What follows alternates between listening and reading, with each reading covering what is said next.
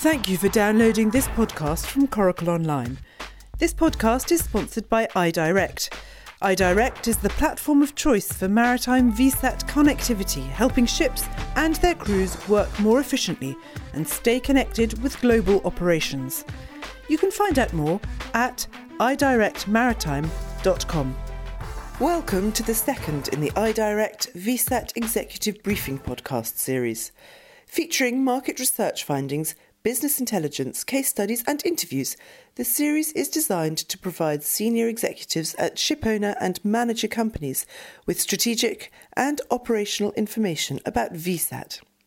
In this episode, VSAT is from Mars, shipping is from Venus.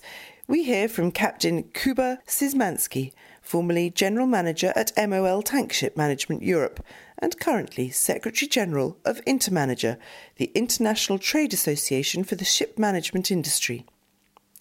Representing the views of its members, managing more than 4,370 ships and responsible for some 250,000 seafarers, InterManager have taken the lead in focusing attention on the growing significance of communications.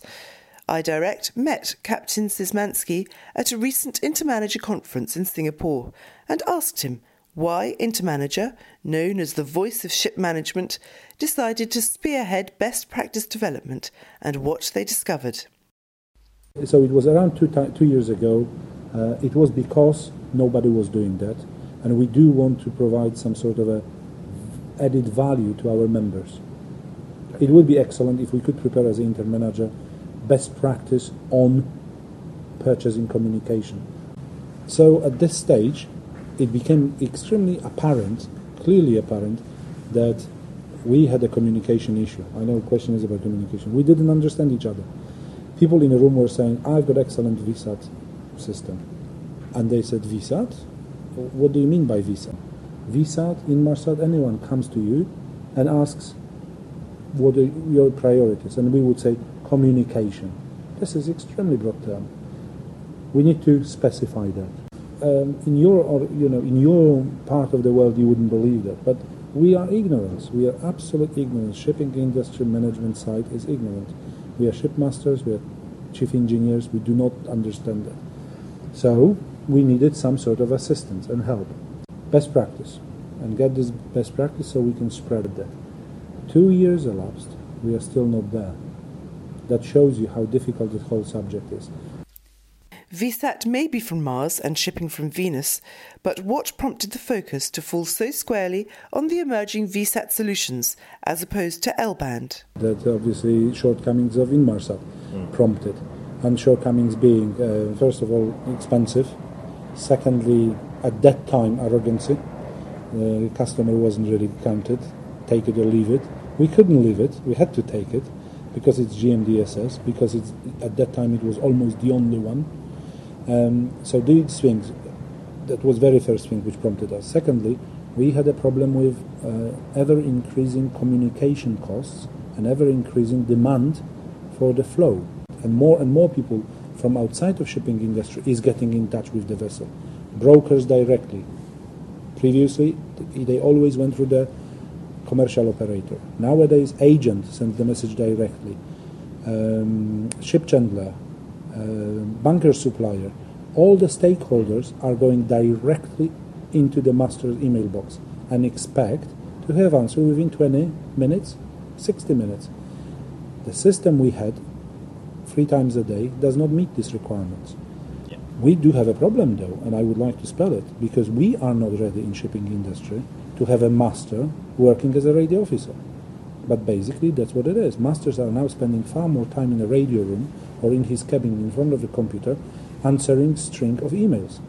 Whilst operational emails to masters have brought new challenges, it is crew communications which are often cited as a key driver for adopting always-on systems. A surprising result of the iDirect VSAT Present and Future survey was that crew communications was becoming less important. Did Captain Szymanski's experience bear that out?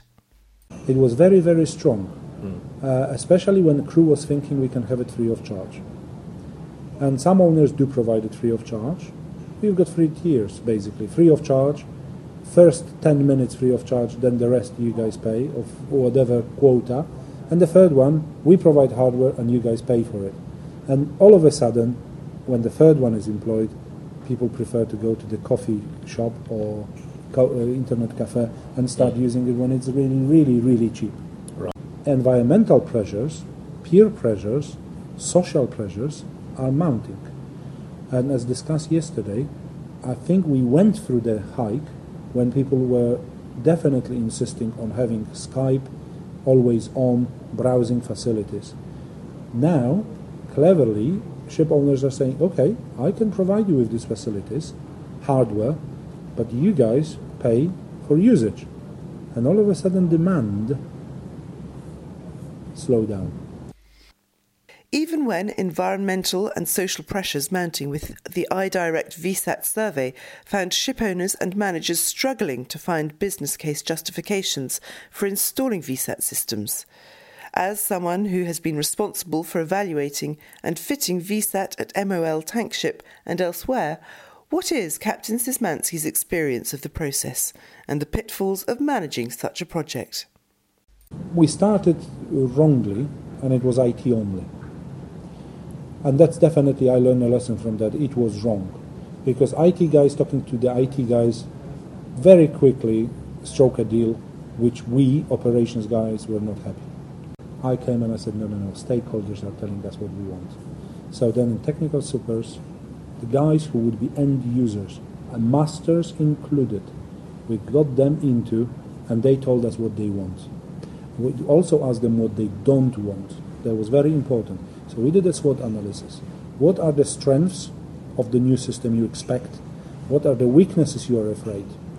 And then we analyzed and we tried to convert weaknesses into the strengths. Because if you put some, barriers or mitigating circumstances, you can migrate them from weakness actually to the strength. And that worked far better. We also learned a lesson that we did not strike a deal for whole fleet immediately.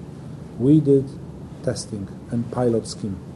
So we put one from one particular supplier, we put this on board, and then we definitely asked them to walk the talk. And they failed. And they failed miserably. Because then we realized that the definitions weren't very good designed. They told us, then we'll have a broadband. And we said, fine, excellent. So we put this on board, our guys started using it, and it failed. It chock-blocked. Then the suppliers came and said, oh yeah, but you didn't tell us you want this capacity. We said, well, we didn't know we need to tell you. So what do you want? Well, you need to have to buy this. Well, that's $15,000 a month. This is not what we are prepared for.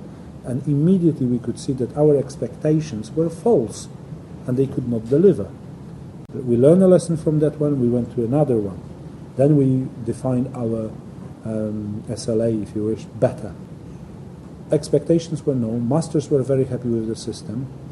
Very important for us, before we started the project, we had a very clearly defined baseline. So we knew whether the new system will actually improve our existing system or not. Very important. Then we realized it is 3 times more expensive, but it does 10 times more. A system which does 10 times more than its predecessor for 3 times the price still needs to demonstrate real savings for most ship owners and managers. We wondered if there was one specific area where the efficiencies driven by VSAT could be quantified in terms of a dollar value. For Captain Szymanski, a clear frontrunner was remote IT support. Yeah. That was brilliant, and it was my decision. Absolutely, we will pay more for that because it's not a false economy. We will pay this $200 a month more, but we will save $20,000 because I will not be flying Tom and Jerry to the vessel to do everything. Masters love it. So, for those ship owners and managers embarking on their own evaluation of VSAT always-on solutions, what would be Captain Szymanski's advice? Have a good team, not too big, not too small, sort of a working group. Absolutely involve stakeholders. Sit down and write down who your stakeholders are. You will be surprised how many you missed. Families are your stakeholders. Charterers, obviously. crew department, obviously, masters, people. Spend enough time talking to these guys well before you start going to any VSAT providers. Know from the shipping industry what you want to achieve. Be very strict on that. Write down what your expectations are. Engage in dialogue. Listen as well. Maybe there are better ways of realizing what you want to achieve. So be flexible. Then I would suggest do the pilot. Nothing works better than actually engaging your future provider in a real life exercise. Buying product, installing product is only probably 10% of your success. Maintaining is the rest. Do they have resources around the world? Do they have knowledge? Are they using subcontractor who is coming on board and fixing it? Who is going to repair things? Sorry, not fixing, installing. Who is going to repair them? Who is going to support you? How about maintenance? And so on and so forth. Consider all those things.